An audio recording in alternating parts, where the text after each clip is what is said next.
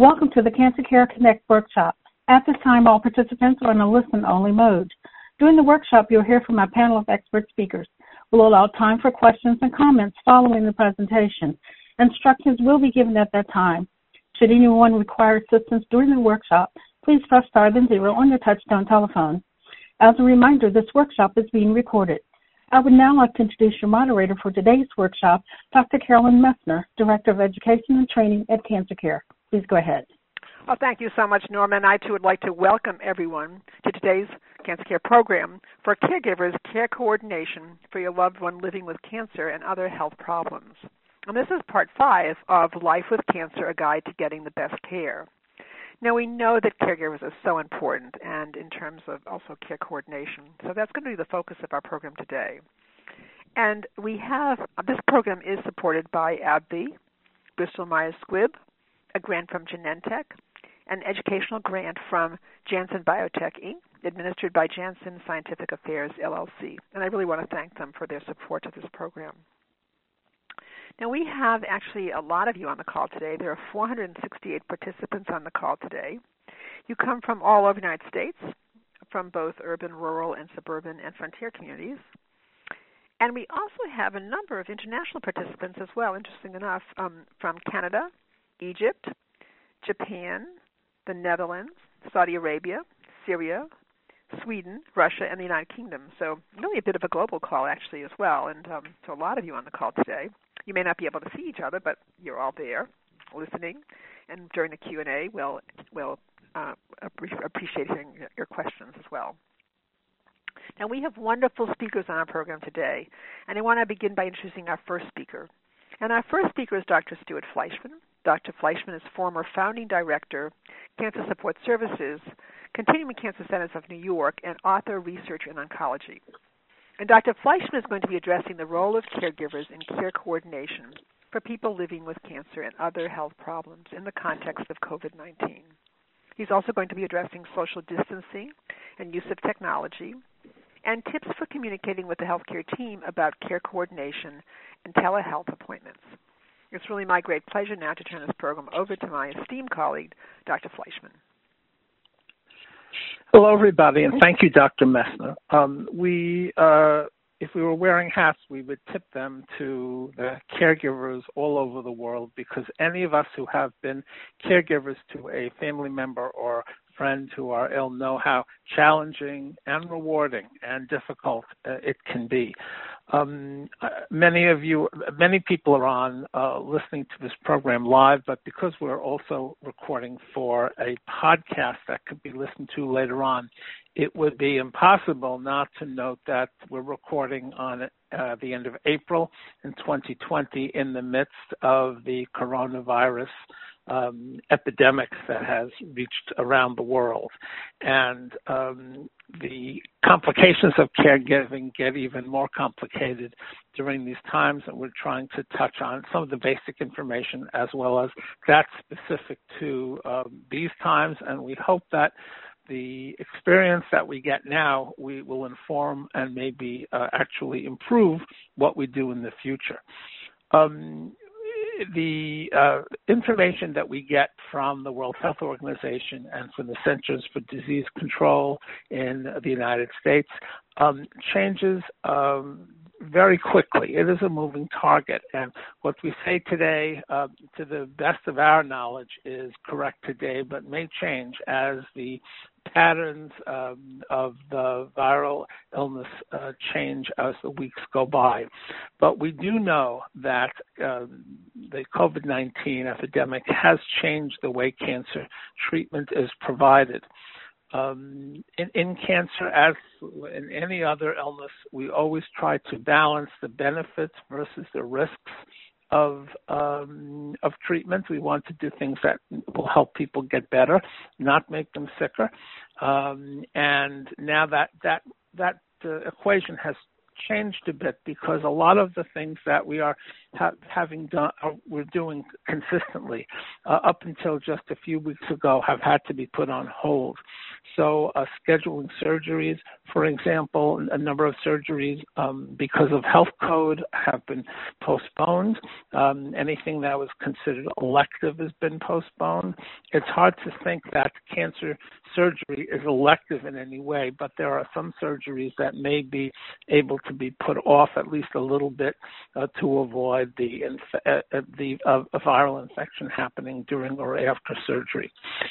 If you're in the process of trying to arrange surgery, please be patient. The surgeon may be reassigned in their facility to non-cancer duties, and their staff may actually be reassigned, and the call back or email back may not be as quick as usual.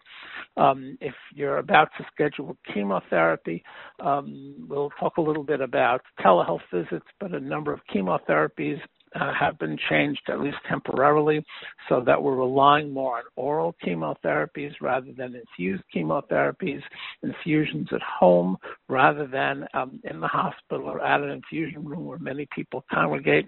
And the oral chemotherapies may be applicable to your situation, may not be, and that's an individual case-by-case decision between you, your family, and the oncologist.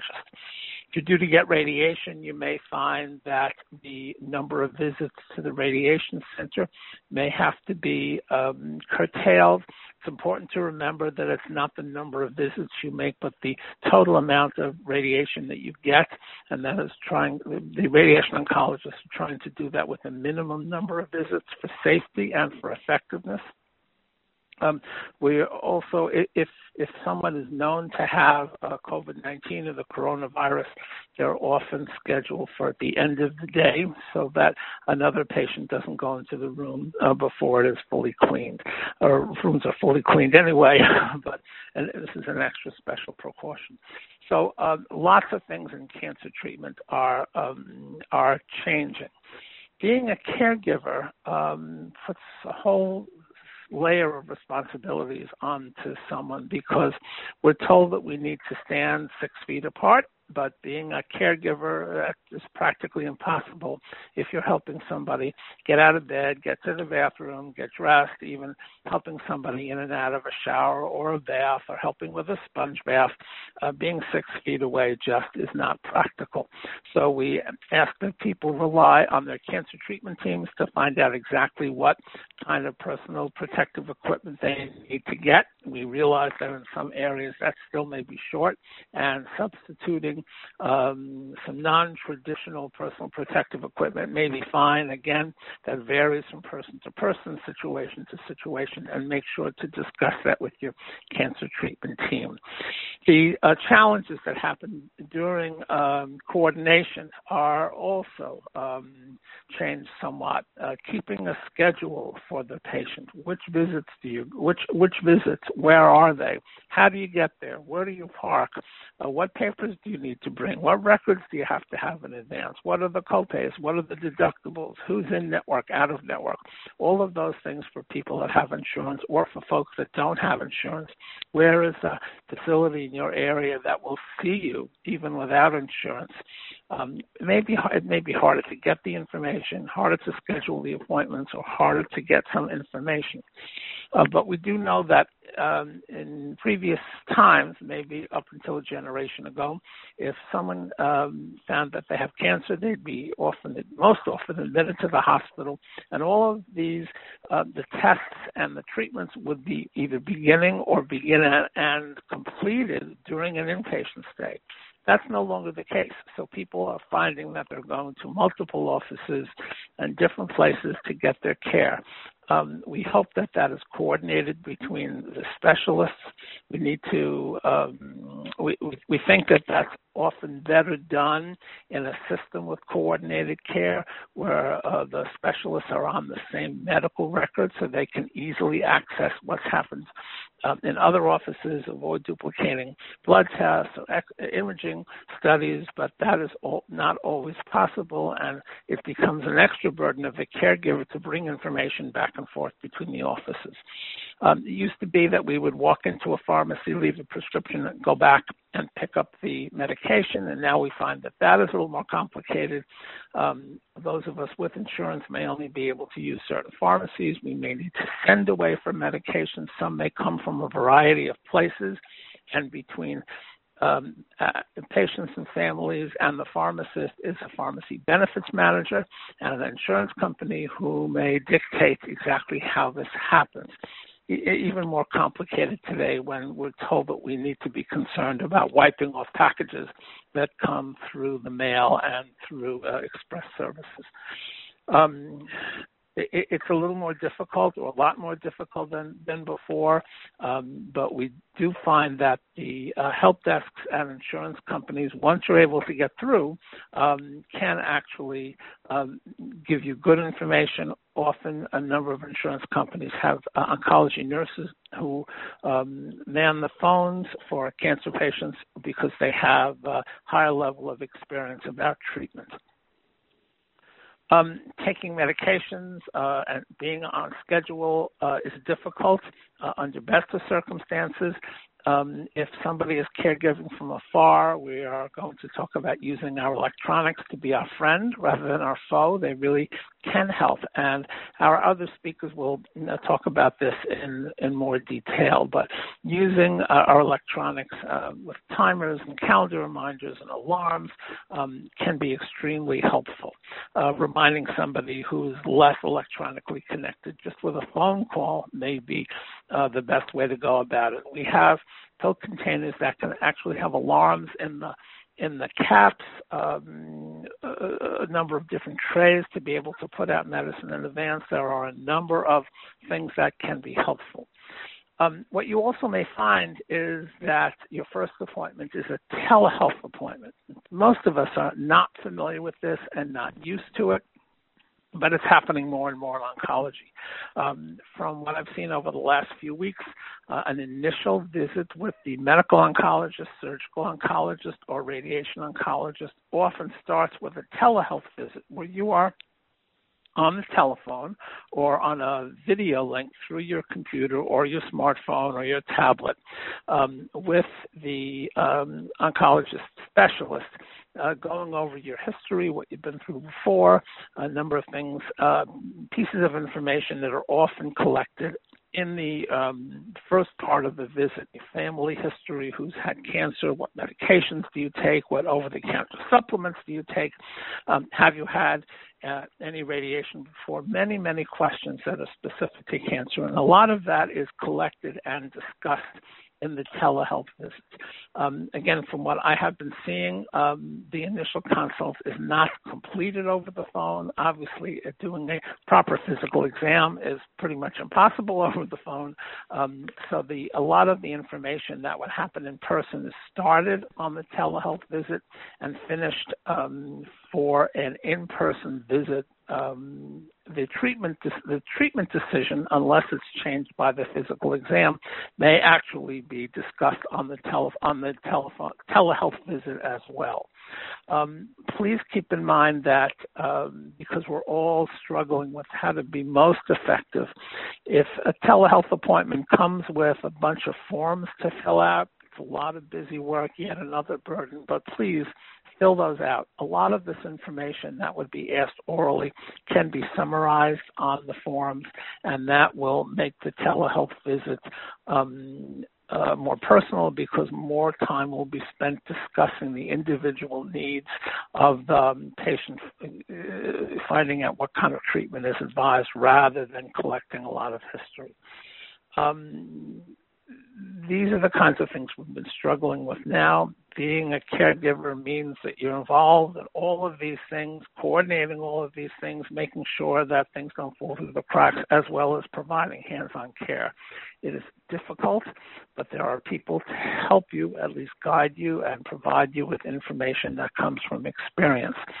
So this is the nature of the kinds of things we're dealing with now, and I will turn this call over to Dr. Messner and our other speakers. Thank you, everyone. Thank you very much, Dr. Fleischman, for really setting the tone for today's program, putting it in the context, and I know there'll be questions for you during the Q&A. And our next speaker is Dr. Erin Kent. Dr. Kent is Associate Professor, University of North Carolina, Chapel Hill, UNC. She's with the Department of Health, Policy and Management, Gillings School of Public Health, full member, UNC Lineberger Comprehensive Cancer Center. And Dr. Kent will be addressing what research tells us about caregivers, including long-distance caregivers, and coordinating your loved one's care and follow-up appointments.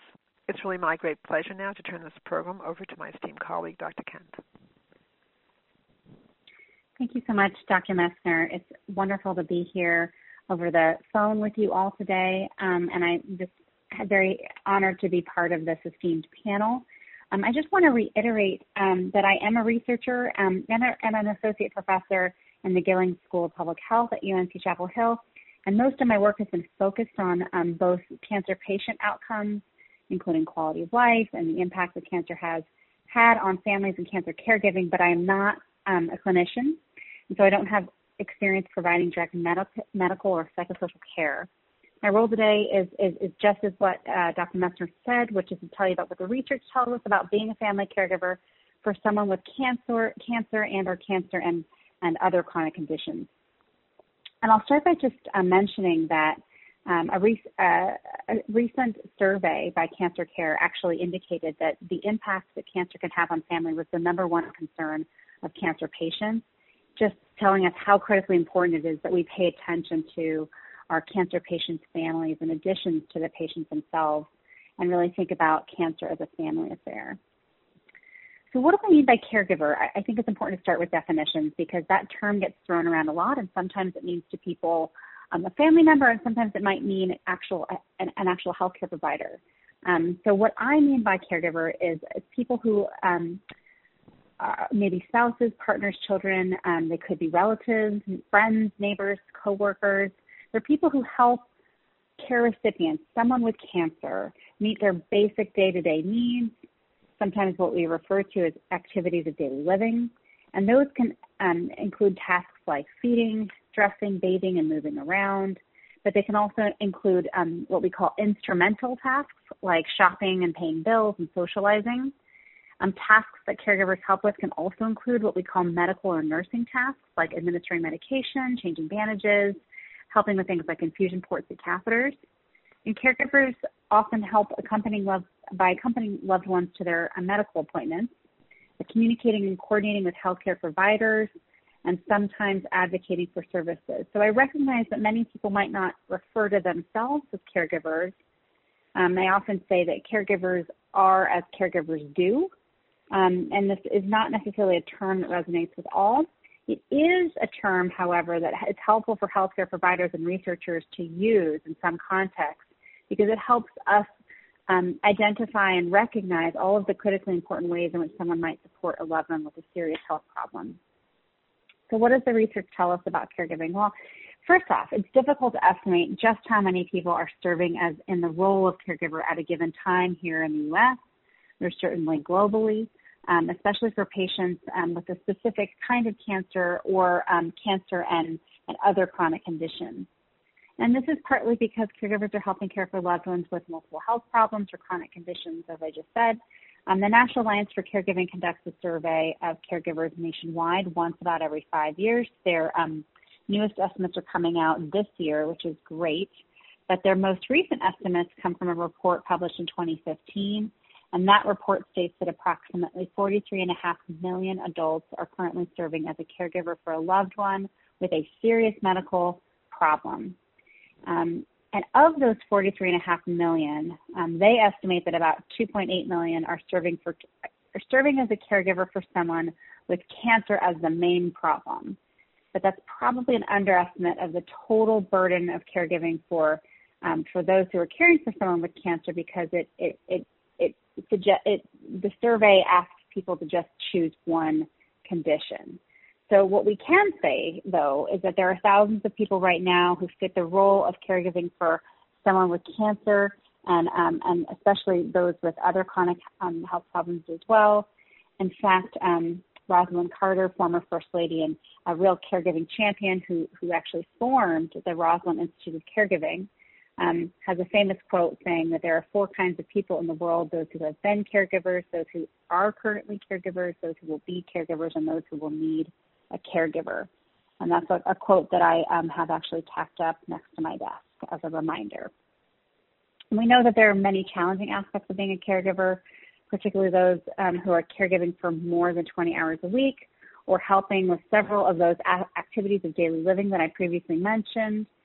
The recent National Alliance for Caregiving study found that caregivers who are caring for cancer patients often spend about an average of 32 hours per week providing care, and that's self-reported from caregivers, which is more than those who care for recipients with other health problems, so health problems other than cancer. And cancer caregiving tends to be more episodic, meaning not as long-lasting and intense than caregiving for those who have other health conditions. The same report also states that not everyone reports feeling like they had a choice in taking on the responsibility. It's a bit complicated because certainly obligation and a sense of purpose can go hand in hand. But we do know that perceiving that one had no choice in taking on the role can contribute to feelings of stress and strain. So meaning making throughout the caregiving experience is very, very important to do. So what that can mean is that it's important that when one is taking on this kind of role, that it needs to be viewed through the lens of adjustment. So if you're becoming a caregiver, it might be important to take some time to process what is happening and what this actually means for your life and schedule. Setting and revisiting goals with your loved one is critical. And caregiving does not have to be, nor should it be, a singular endeavor. There are ways to marshal support, particularly now during COVID-19, from additional family members and friends. And there are tools, and there are certainly plenty of digital tools or online tools to help organize requests, tasks, schedules, and expectations. So now more than ever, this is the time to activate your village. And it's important to include in that village the healthcare team. I'm going to talk a little about long-distance caregiving, and then I'll talk about sort of communicating and coordinating with the healthcare team. So I was asked to address caregiving at a distance, and this is a topic really near and dear to my heart as I'm currently supporting my mother who lives in California. I'm in North Carolina, and she's managing some health problems, and I know how hard it can be caregiving from a distance. There are many ways to care for a loved one with cancer from afar. Many of these strategies do rely on technology. It needs to be, as Dr. Fleischman mentioned, a tool that we use to the best of its abilities, or tools that we use to the best of their abilities and potential.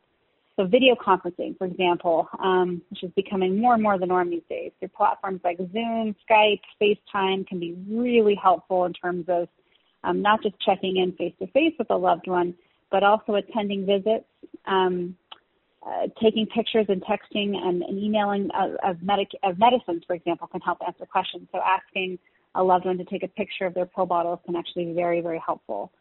Setting up supportive services, whether they're formal and paid or informal, in terms of like getting community or neighborly help. For example, arranging friends to provide companionship, and that can be through a window. It can be through a video conferencing. It could be just plain over the phone. Bringing over meals through something like a meal train. Helping with house or yard work when it's safe. It can be very helpful. There are some digital online tools to help caregivers organize their care. Sites like Caring Bridge and Lots of Helping Hands can actually be created by a primary caregiver or someone who's a friend or a helper to that caregiver. It doesn't have to necessarily fall on the primary caregiver's shoulders. So these kinds of sites, again, help with things like arranging meal delivery, could help in some cases. Now it is a bit more complicated with social distancing, but with childcare and in some cases also with taking someone to and from medical appointments. So if you are a distance caregiver helping to support someone, really establishing systems like this is really critical, and it is something that can be done to a large extent through distance. And in terms of communicating and coordinating with the healthcare team, I think caregivers can play a very significant role here. Things like appointment scheduling, understanding medication regimens and treatment plans, even helping manage and monitor symptoms and side effects by like daily check-ins, these things are difficult for patients to do themselves, especially when they're not feeling well. And so this is where caregivers can be extremely helpful. Having someone who is able and willing to come to medical appointments, even virtual or telehealth appointments, just to listen and take notes can be enormously helpful. Caregivers can ask about recording conversations, and there are ways to do that even over telehealth. It's important to ask and talk to the healthcare team first before doing this. And it's really important to raise questions and concerns with the healthcare team. In fact, research has suggested that the National Alliance of Caregiving report itself suggests that that only half of caregivers in that survey reported having discussed their loved one's care needs with providers, and only a third discussing their own self-care needs. And in addition, about only 40%, or I should say 40%, reported performing complex medical nursing tasks without any prior training or preparation. So it's important to be the squeaky wheel here and ask questions and ask for help. And there are many ways to assist your loved ones with decision-making about treatment, about whether to go ahead and start a treatment regimen or wait. There is always new and evolving research about the best ways that clinicians can help cancer patients and their families with making decisions. Some of this is categorized under the heading of shared decision-making, which is a key component of patient-centered healthcare, and is a process where clinicians, patients, and caregivers work together to make decisions, to select tests and treatments and the best care plan based on the best clinical evidence available that balances both risks and expected outcomes with patients' own preferences and values. So I'll leave you with this. There's always choice when it comes to cancer treatments, and it's important to balance being patient and listening by being active, by advocating for your loved ones to the best of your abilities. And with that, thank you so much for listening. I'm really honored to be here today, and I'm happy to either provide further resources as needed, and I'll go ahead and hand it back over to Dr. Messner. Oh, thank you so much, Dr. Kent. That was so informative and really spells out what we know about caregivers to this date, and wonderful research. Thank you so much. And I know there'll be questions for you during the Q&A as well. And our next speaker is Ms. Domna Antonitis, and she is an attorney. She's a staff attorney with Legal Health, New York Legal Assistance Group, NILAC. And she'll be discussing a range of topics: legal advocacy for caregivers, learning how to appeal insurance, Medicare, Medicaid, and provider denials, and other resources, Family Medical Leave Act, or FMLA, and veterans benefits. All very important topics. And so it's now my great pleasure to turn this program over to my esteemed colleague, Ms. Antonitis. Thank you, Dr. Messner, and I'm so pleased to be part of this workshop with Cancer Care. As we all know, it's a difficult time now with a lot of uncertainty, and it's really wonderful to have so many people on this call. I'll be referring to you or yours when discussing many of these topics, but I do know that many of you on this call are caregivers of family and friends.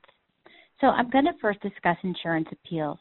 If you have computer access, then it is helpful, actually very helpful, to create an online account so that you can easily access necessary documents and communicate with your insurance company.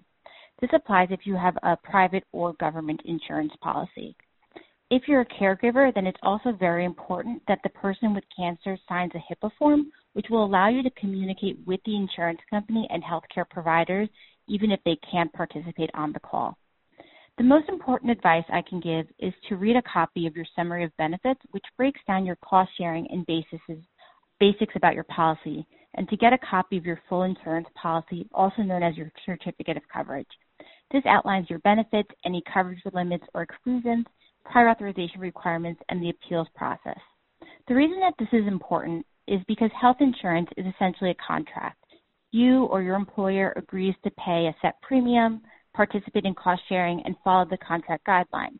In return, your health insurer agrees to cover certain services in your policy and those required by law.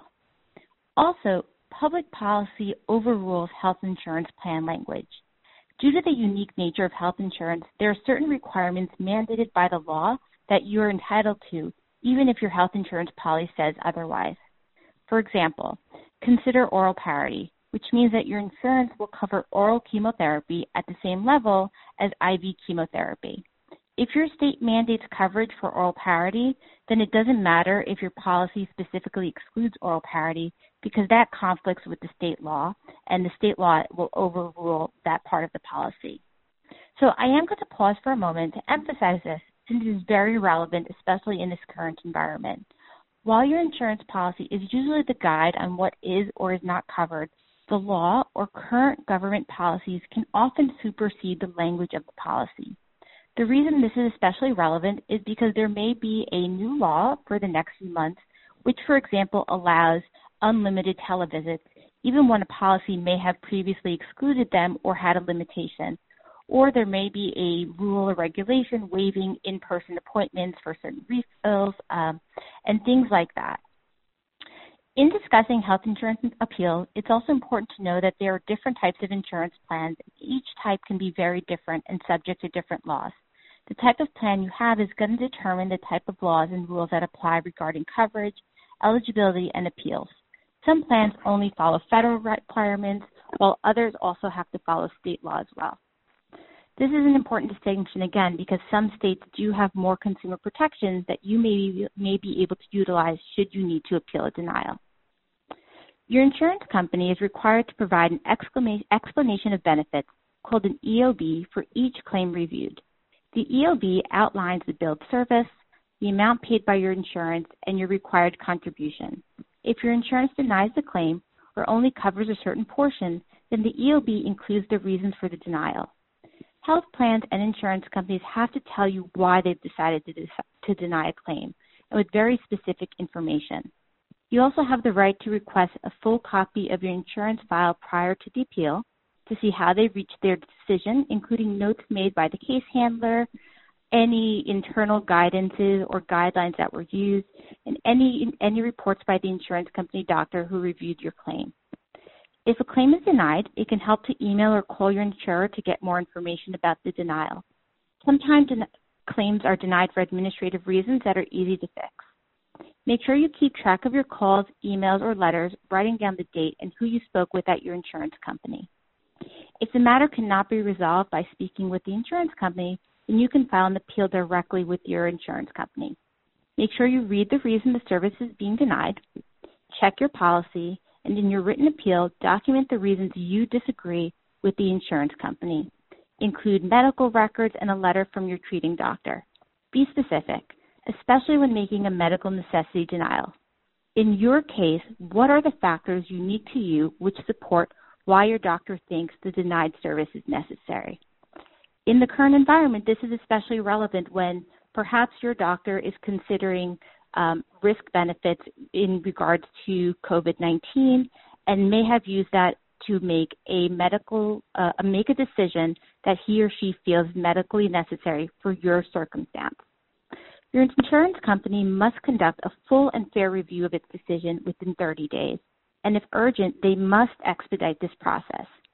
If you are worried that your insurance company is not complying with the law or the terms of the policy, then I often recommend that people file a complaint with their state insurance department, Attorney General's office, or the Department of Labor. If your insurance company denies the appeal, then you will have the right to request an external appeal, which gives you the right to file an appeal to an outside, objective, and an independent panel, no matter where you live and what type of health insurance you have. This means that independent medical professionals with no financial stake in the claim make the decision. If the external reviewer overturns your insurer's denial, your insurer must give you the payments or services you requested in your claim. Pay attention to your time limits to file an appeal, as they are very strict guidelines, although again, in this time period, there will probably be some flexibility. The good news is that almost half of all denied claims that are appealed are reversed.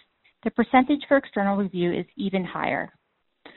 So along with private health plans, either from employment or the marketplace or an individual policy, people often access insurance through Medicare, Medicaid, or if you're a veteran, through the VA, the Veterans Administration. Medicare and Medicaid are both government-sponsored health insurance. Medicare is a federal program with rules that are uniform to all participants in all 50 states. Medicaid is a federal-state partnership. Eligibility rules for Medicaid are established by each state and vary depending on where you live. So it is important to know your state Medicaid requirements, which you can find on your state's local Medicaid page.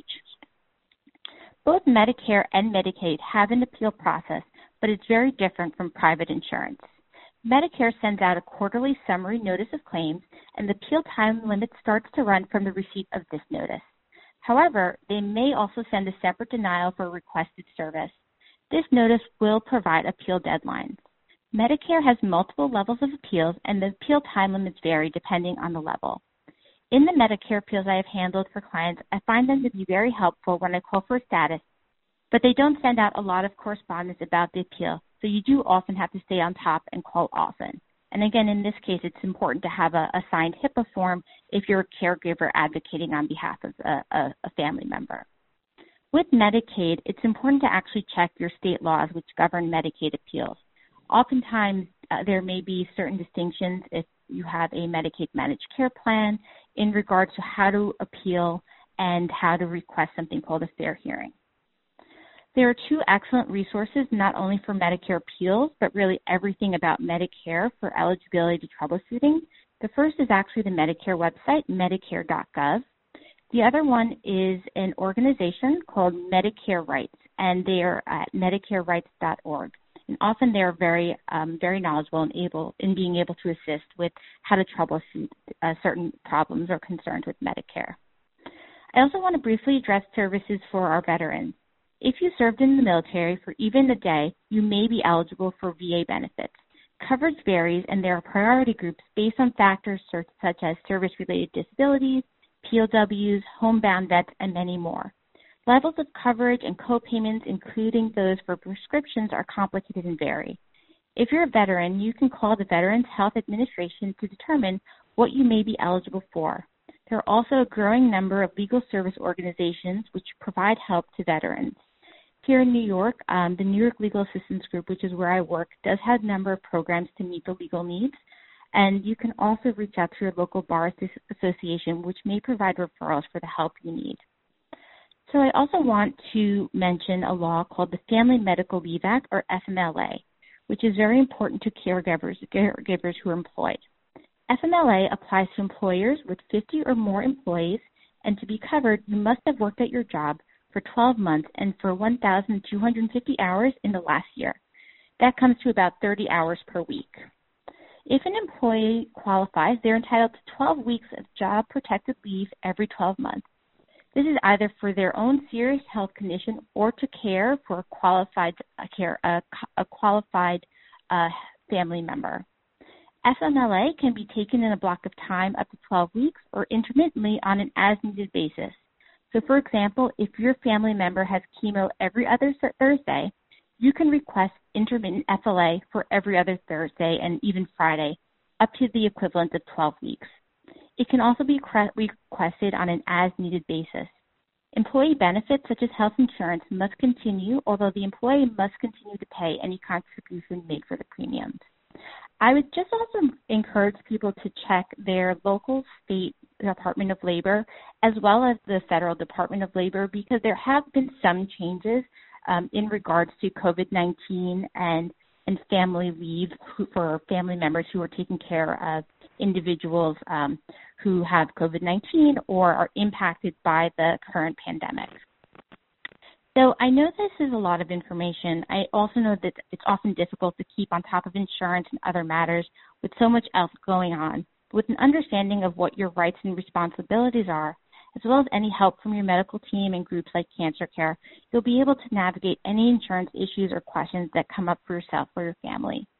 Use all the resources available through an organization or your cancer center, and don't be afraid to advocate or to ask questions. I do also want to briefly mention that there is an organization called the National Cancer Legal Services Network, which is a group of attorneys like myself who offer free legal advice to help people with cancer. You can check to see what help may be available to you in your state, and the website is nclsn.org. So with that, I will turn this back over to Dr. Mesner. Thank you so much. Oh, well, thank you so much, Ms. Antonatis. That was really outstanding and a lot of amazing information. I also want to remind all of you that after today's program, within probably about 2 days, you'll be getting an evaluation form.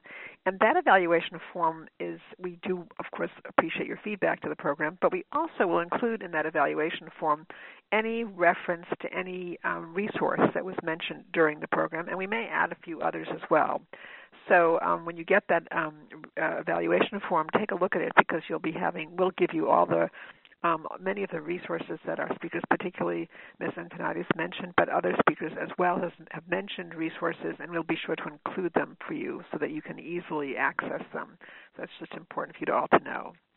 So, and moving right along, our next speaker is Ms. Georgie Cusack. And Ms. Cusack is an oncology nurse, and she is Director of Education and Patient Safety, Office of the Clinical Director, National Heart, Lung, and Blood Institute, Adjunct Nurse Leader, Nursing Research and Translational Science, Clinical Center, National Institutes of Health. And Ms. Cusack is going to be addressing discussion of adherence, taking your pills on schedule, planning ahead with your pharmacist, lead time in refilling prescriptions, and planning for family, friends, weekends, special occasions, travel and holidays, social distancing, and technology visits. So the traveling might be via technology. Tips on choosing community and medical resources to improve your quality of life, accessing the resources you need for home care. So it's my great pleasure to turn this program over to my esteemed colleague, Ms. Cusack. Thank you, Dr. Mesner.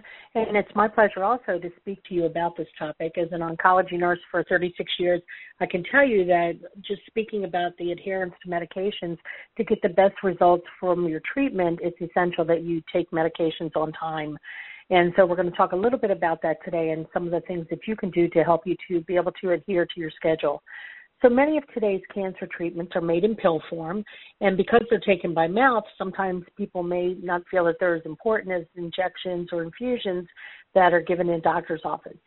In truth, the cancer pills are just as important as a lot of other forms of treatment that your loved one might be receiving. And because they're responsible for taking these pills, staying on schedule with the treatment is important, whether you're at work or you're at home or with families and friends or on vacation. However, it's not always easy to do. And, everybody knows that, sometimes people miss medications during their treatment and the busyness of a typical day. Sometimes you will forget to take a dose, or maybe you decide to skip a dose because the side effects are causing you some problems. Another reason might be that over time they might feel better and think they don't need the medicine. However, again, it's important to know that the treatments are designed to work best when taken by the schedule that your doctor gives you for that. Cancer medicines given by mouth can relieve symptoms and destroy or stop cancer cells from growing. So when one takes the medication, it's absorbed by their body, and the medication travels through the blood vessels to different parts of the body when they take it by injection or by mouth. And so when we talk about adherence is the key to getting the best results. So unlike cancer medicines that are given at the doctor's office, the pills really put you in charge of this treatment, and that means you're responsible for trying to remember what you can do to help you with that. So again, how does it affect the results of the treatment? The cancer pills themselves can release an active ingredient over a set period of time to keep a steady state of the medicine into your body. And a steady state means that it's going to help the pills to work correctly. It may be helpful to think of each dose as kind of refreshing the amount of medication that's in your body. And so when you skip a dose, the level of the medicine is lowered, and this sometimes can lower the medicine's success in treating the cancer.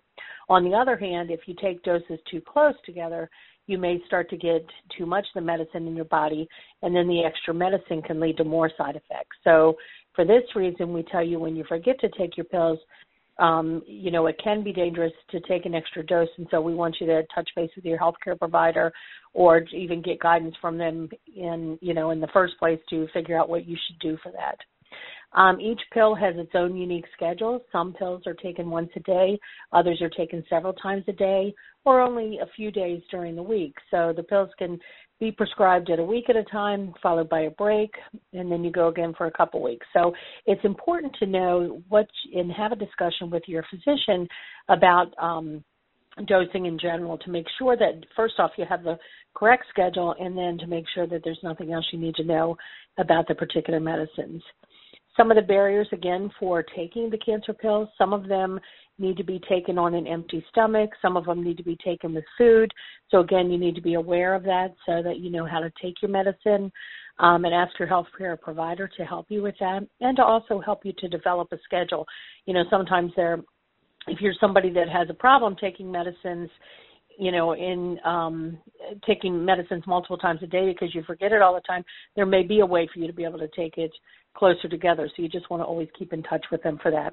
If you're an early morning riser or you do like to sleep in or stay up late, you just want to be able to plan ahead with your medicines to make sure that you're taking them at the appropriate time. If you have other conditions such as high blood pressure or diabetes or other conditions like that, sometimes you may be juggling multiple medications. So there's a lot of strategies that we can use for that. And Stu mentioned a few of them earlier, but you want to make sure that first off you have a list of all of your medications. And so you want to write them down. You want to write down the time that you're supposed to be taking them so that you're aware. You also want to include any herbal or dietary supplements that you might be taking, or vitamins, some of those over-the-counter prescriptions like Tylenol or cold medicine and things like that, because sometimes you forget about those. So the list really should include the name of the medicine, the dosage, why you're taking it, the person that prescribed it to you. So that way when you go to get refills and different things like that, you're able to get in touch with the appropriate person for that. And then you want to work again with your cancer team just to make sure that that treatment schedule is working best for you. Going to one pharmacy makes a big difference also. So if you have a set pharmacy that you normally go to, a lot of times that pharmacy will be able to help you to, the pharmacist can also talk to you about your medications and help you with your scheduling and things like that also. If you have difficulty swallowing pills and then you have to swallow 4 big pills in one day, sometimes this can cause a little anxiety or reluctance to take the medicine. So you want to talk to your healthcare team and see if there's a smaller pill available or if maybe this type of pill could be crushed. You do need to be careful with crushing pills because there are some pills that if they are extended release, you can absorb, you can release a large amount of the drug at one time, and you don't want to do that. So you just want to make sure which pills you can do that with. If you are able to crush the pills, you can put the pills in pudding or something to help you to get the pill down with that. Again, there are lots of tools out there. We talked a little bit about the telephone tools, but lots of tools to help you with adherence. There's telephones, there's computers and apps and different things. We'll talk a little bit more about that in a second.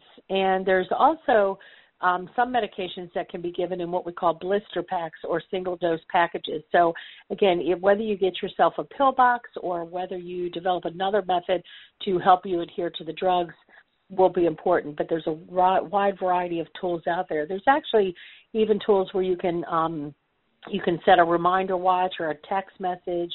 There's also pill boxes that have that will light up sometimes if you need to do that. I haven't seen them myself, but I've heard about them where they will actually light up at the time that it's time for you to take your medications. When we talk about planning ahead with your pharmacist and kind of lead time on refilling prescriptions and things like that, you do want to be able to prepare in advance for that. So one thing to remember is that most medications can be refilled at any pharmacy within the U.S., and that's called what they call a prescription transfer. With that, so say you go away on a trip or something and you forget your medications, you can actually have the pharmacist at the pharmacy where you're staying call your local pharmacist, and they can do a prescription transfer if needed in an emergent situation for that. So you will need to provide your insurance card. You do need to also make sure that the insurance plan is participating, because some of the insurance plan only participate with certain pharmacists. So it's sometimes helpful to select a pharmacy that's in the same chain that you are working with. Your physician can also, if you're going away, they can also give you a prescription in advance to take with you so that you'll at least have the prescription if you run out of pills or you need something. Again, sometimes insurance also puts limits on payment or filling for prescriptions, so you'll need to check that when you're checking about other things with your insurance company. If you're going away, again, we talked about making a list about a week before you leave. You want to focus on your meds that may expire while you're gone, and so preferably you want to refill the medicines at your home pharmacy, but sometimes they can, and sometimes they can give you a vacation override, meaning that they can give you a little extra medication to hold you over until you come back. So again, work with your local pharmacist for that. If you are away, please remember the pharmacy might not normally stock the same meds as your home pharmacy, so they may need a few days to order medication. So you don't necessarily want to go there the day you're running out. You may want to give them a little leeway on that. Outside of the U.S., if you're traveling abroad, again, and none of us are traveling too far right now, but if you do travel outside of the U.S., you want to try to refill before leaving. If you think you are going to run out, you may want to pay for a small supply yourself to tide you over if they are unable to give you an override on that. You also want to realize that Medicaid may not be covered in all states or internationally, so you want to be aware of that. You want to check with your legal system in the to see, or in the country that you're going to, because sometimes they may have restrictions also on what you can bring in and how much you can bring into particular countries. So again, keep your medications in their original containers so that they can see what you're bringing in. If you are somebody that's on insulin or a product where you need to carry syringes, you may want to ask your physician to provide you with a letter to be able to carry those. And then the other thing to remember is to avoid storing your medications in extreme temperatures if you're traveling. So if you're going on a long trip and you're driving, you don't want to leave your medications in extreme temperatures when it's very hot or very cold. And then tips on choosing community and medical resources to improve your quality of life. This is kind of different resources that you can access for home care. It can be difficult to know where to turn them, and you've gotten a lot of information today about, different services and, different things you have to watch out for as a caregiver when you're helping out your loved one. And so Vicki will discuss some specific resources for cancer care. I'm going to tell you there are several resources available to assist you, and you want to make sure you're going on a credible website to look for the information. And so if you go on either the National Cancer Institute or American Cancer Society or Cancer Care's website, or one of your professional societies, Leukemia Lymphoma Society, that works with your specific diagnosis, those are usually the credible resources. And so you want to stick with those types of resources. You just don't want to Google anything and, find things. So just be aware of that. The NCI does have a list of over 100 different organizations that offer services for cancer patients on their website, and that's the www.cancer.gov website. There are services that are based on your cancer type. They're based on financial assistance. If you need advocacy help, if you need counseling assistance, any educational programs, support groups, peer buddy programs, different referrals, referrals for health professionals. So there's a wide variety of resources that are available to you. You can also, and as Carolyn said, you'll be provided with all these resources at the end when you do your evaluation. But you can also call like the 1-800-4CANCER number. So if you don't have access to a computer routinely to be able to look things up online, you can always call that number and they will provide you with the same list of resources. They can mail out things. They can, communicate with you for that. Also, the American Cancer Society, Cancer Care, and the National Cancer Institute all have booklets on kind of Caregiving 101, which are great guides to assist new caregivers in navigating some of the challenges that you may face as a caregiver. So whatever resource you're going to utilize, I would say, again, to make sure it's a credible source. You want to also make sure that, when I think about quality of life and I think about resources that you need, I would access these resources. But then I also think about resiliency and your ability to recover from difficult situations. And so, again, we talk about how do you take care of yourself when we look at quality of life overall. It can be very difficult sometimes when caring for a family member or a friend with cancer. It's a lot of challenges. There's a lot of different things that come up. You're doing all that organizing and coordinating and trying to help them out the best that you can, but you need to also take care of yourself. So you need to think about, how will I adapt to this time of uncertainty?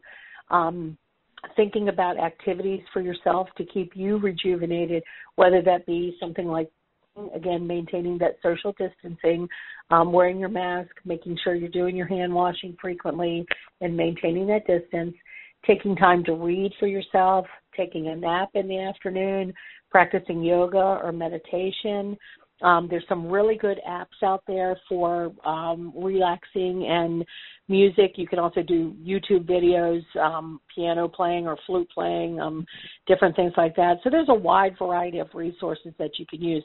And not every resource is good for what's good for one person doesn't always work for another. But there's a wide variety of resources. You know, I like to do a lot of Zooming and Skyping and different things like that with friends and family, especially during this time where we have the COVID-19 and you're not able to kind of see people in person. It helps you to actually feel closer to them when you can at least talk to them, and helps you somehow keep your sanity a little bit with that. But whatever it takes, please remember that you always need to be able to allow time for yourself so that you don't get burnt out, because you're not going to be able to take care of your loved one if you are unable to, kind of help yourself during this time. You may want to be there for specific conversations with your loved one's doctor. And so, make time for those things, schedule your schedules around that. But also remember that you may have other family members and friends that can also help out with that. And they are eager to assist, whether you have them bringing over food or bringing other things, to help out, or whether you have them coordinate appointments and things just to give you a little bit of break while you're trying to work through this. Your physicians, nurses, inpatient social workers, pharmacists are always available to assist you if you have a loved one that's in the hospital. Vicki will talk a little bit about the other support services that Cancer Care offers for you also. And so with that, I want to thank you so much for providing me with this opportunity, and I'm happy to entertain any questions. Oh, thank you so much, Mrs. Cusack. That was very comprehensive. It's really outstanding, and I know there'll be questions for you during the Q&A as well. And our next speaker is Ms. Victoria Puzo, and Ms. Puzo is an oncology social worker, and she is Cancer Care's online support group program manager. And Ms. Puzo is going to be addressing finding the practical help you need, copay foundations, federal, state, and local programs, time-saving self-care and advocacy tips for caregivers, and Cancer Care's free psychosocial services and programs, including the role of support groups. It's really my great pleasure now to turn this program over to my esteemed colleague, Ms. Puzo. Thank you, Carolyn. Pleasure to be here. I'm definitely going to be talking about a lot of topics, and I want to get through these so that we can get to our question and answer program, part of the program. And a little bit of what Georgie had already said, there are a lot of programs out there that might have some financial assistance available. We all know that the financial costs associated with cancer are often overwhelming. Even with insurance, most people will have some sort of out-of-pocket costs for their medical care and prescriptions. There are things called co-payment assistance foundations that can help. There are several organizations out there that provide this type of service, including Cancer Care. This particular type of funding fluctuates day to day, week to week. It's best to reach out to organizations. You can call Cancer Care, or another one is the Patient Advocate Foundation, and they can provide some real-time referrals to programs who have funding at that specific time. We also suggest with prescriptions, if you're having high copays, contacting the manufacturer of the drug, as a lot of those manufacturers also offer financial aid programs.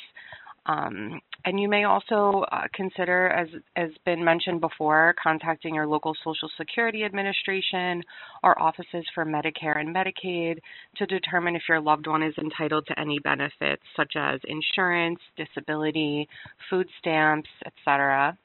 Another thing that I often suggest is reaching out to your local United Way by dialing 211, or you can visit unitedway.org to find your local United Way phone number. They're a local way to provide information about programs, financial assistance, respite care, food assistance, mental health services, and things like that. You can also reach out to Cancer Care for information about financial assistance and referrals to programs in your area, because we do maintain a database of resources for people. Moving on to some of the self-care tips for caregivers, it's really difficult as a caregiver to prioritize your own needs while caring for your loved one, but it's very important to implement some sort of self-care practices to avoid burnout. as we all know, the first rule is to put on your own oxygen mask before you assist anyone else. So only when we first can help ourselves can we effectively help others. And this is often a very forgotten thing to do as a caregiver. So we want to start by knowing some of the warning signs of burnout, which can be things like irritability, having like a short fuse, sleep issues, and forgetfulness. Also knowing what works for you. As Georgie had mentioned, some self-care activities work well for one person and might not work well for another person. Some people maybe want to do quieter things like meditating or practicing deep breathing, and others might want to do something more active like exercising or walking. But especially in these times of social distancing, some of the things that you can consider are things like exercise at home. There's a lot of great programs out there that are offering free fitness classes through their websites, going for walks, connecting with nature, of course in a safe way right now, engaging in hobbies such as cooking or writing, reading, and of course even watching TV can be part of self-care. But I want people to take this on as not as a chore, and maybe starting as setting small goals. Even just 10 minutes of doing something that takes you away from your caregiving role can make a really big difference. Keeping in mind that things like eating right, getting enough sleep, or attending to your usual personal care, such as bathing and grooming, are all forms of self-care. So really even just taking a long hot shower and enjoying that time can be rejuvenating for you. And as Georgie had already mentioned too, self-care can be kind of on the go. Using technology and apps, we really do want to bring technology to our advantage, and they have things for meditation, reading, they even have online coloring and exercise. So those are the kind of things that you can do when you're sitting in a waiting room or waiting in the car for your loved one while they're in their appointments. And if needed, you can try to schedule your self-care into your day so that you're more likely to take that time for yourself. So schedule it like an appointment, just like anything else. Another suggestion that I usually have is planning ahead for meals, because if you have healthy food ready to go, you're more likely to eat that rather than getting some kind of less nutritious fast food, which will end up making you feel sluggish. Try to pack some healthy snacks when you know you'll be at a hospital or doctor's office for a long period of time. You'll definitely feel better and more energized if you're able to eat well. And we all know that you need to be part of a support team. You can't do all of this on your own. So getting help from family, friends, neighbors, or people in your community to helping with preparing meals, rides to appointments, or even just social visits can be really helpful. During this time of social distancing, of course, you can even have friends and family drop off food or order delivery for you, or even calling to check in with your loved one. But just know that taking even one thing off of your plate can relieve some of your stress. And something else that's already been mentioned is suggesting to use shared calendars, such as the Lots of Helping Hands My Cancer Circle and Caring Bridge, to help coordinate your loved one's care. So definitely highlighting the importance of self-care here. And then also thinking about the topic of advocacy. Caregivers often advocate on behalf of their loved one during treatment. And if you don't have previous experience navigating a serious illness or advocating for a loved one, this can be a really daunting task. You can start by educating yourself about your loved one's diagnosis, but be sure to utilize reputable sources, as was mentioned, things like cancer.org, cancer.gov, or cancercare.org. So getting all that information from reputable sources is very important. It's also helpful to introduce yourself to your loved one's care team so that they know that you're part of your loved one's care, and be sure that proper forms are signed, such as HIPAA, to allow you to communicate with the medical team. I also suggest using an online portal if it's available through your loved one's provider. This is a convenient way to contact the medical team in between appointments. You can ask them who the point person is on your loved one's team if you have a question or concern in between appointments, and also be sure to ask them what the best way is to reach them, whether that's through telephone, email, or the patient portal. And you can also inquire about support services. They may have a social worker, a case manager, or patient advocate to help you along the way.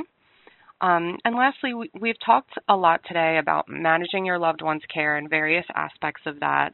And there is that importance of creating a support network. And I just want to touch on how Cancer Care can be part of your support network. Cancer Care is a national nonprofit organization that provides free professional support services to anyone affected by cancer, including caregivers. Cancer Care provides individual counseling, support groups, education programs like what you're participating in today, practical help, and some limited financial assistance for things like transportation, home care, and child care. All of our services are provided by licensed master's level oncology social workers, and our services are free of charge. Our social workers are trained in how a diagnosis affects a person and their family. We're trained to help cancer patients and their caregivers tackle the problems that accompany the disease, such as financial demands, physical changes, and social and emotional adjustment. And helping to find new ways of coping with all of these things are a very important part of the healing process. And asking for help as a patient or a caregiver or by joining a support group is a huge strength. I know it can be really difficult to ask for help, but this is definitely the time where you want to reach out to whatever support might be out there. Joining a support group is a great way to connect with other caregivers who are going through a similar situation or experiencing similar challenges. And individual counseling provides a space that is just yours to voice concerns, navigate any of the issues I mentioned earlier. These connections help lessen the isolation, especially during the time of social distancing that many caregivers experience during their loved one's diagnosis. And I want to highlight the fact that we offer our online support groups, which can be a great supplement right now when a lot of the hospitals and local organizations aren't holding their support groups in person. So our online support groups are always available as one of those services to connect with other caregivers. If you're interested in any of Cancer Care services, please call our Hope line at 1-800-813-4673 or visit our website at cancercare.org. It's very comprehensive, and you can find a lot of information on support and all of our programs. And we've learned a lot today about our program. There's a lot to digest and get your arms around. Our social workers are here to help, and we want to help you with any questions you might have. Hopefully we can address them today, but if you have any further questions, you can feel free to call our Hope line or visit our website. Thanks a lot for your attention, and I'll turn it back to Carolyn Mesner.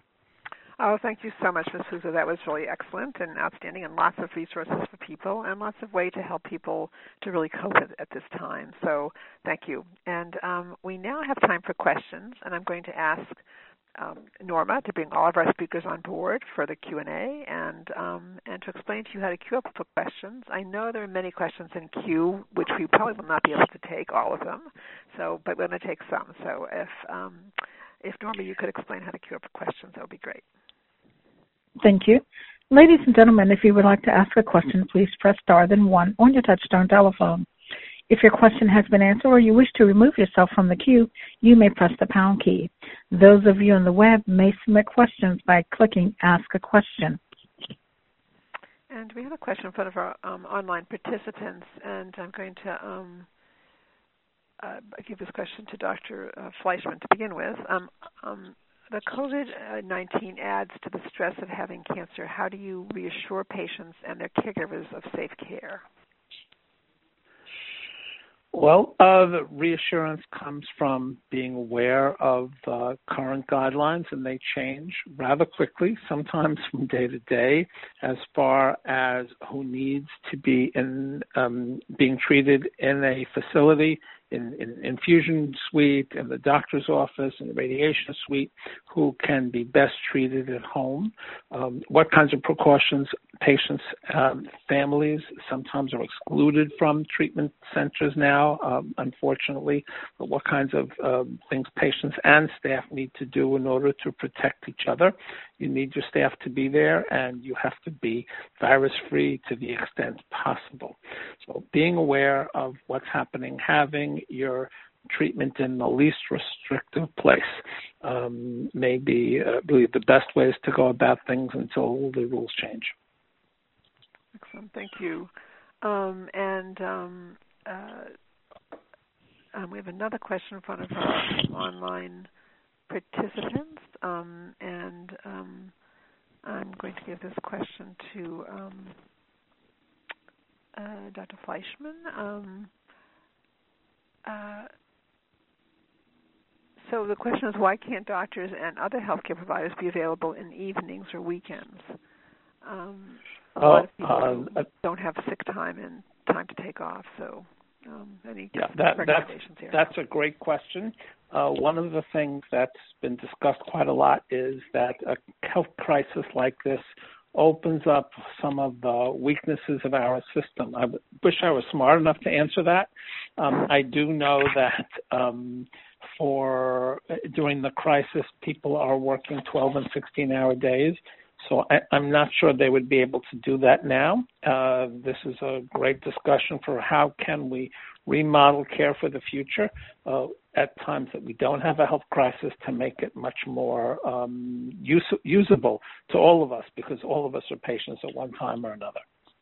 And actually, that's a great, a wonderful response. It's a great question, actually. And to some extent, I think that one thing all of you want to do on this call is to find out who is available evenings and weekends when you have a question or concern. And just so you have that answer for that question, who is available and what do you do? What do they recommend you do if there's something that comes up that you consider to be urgent?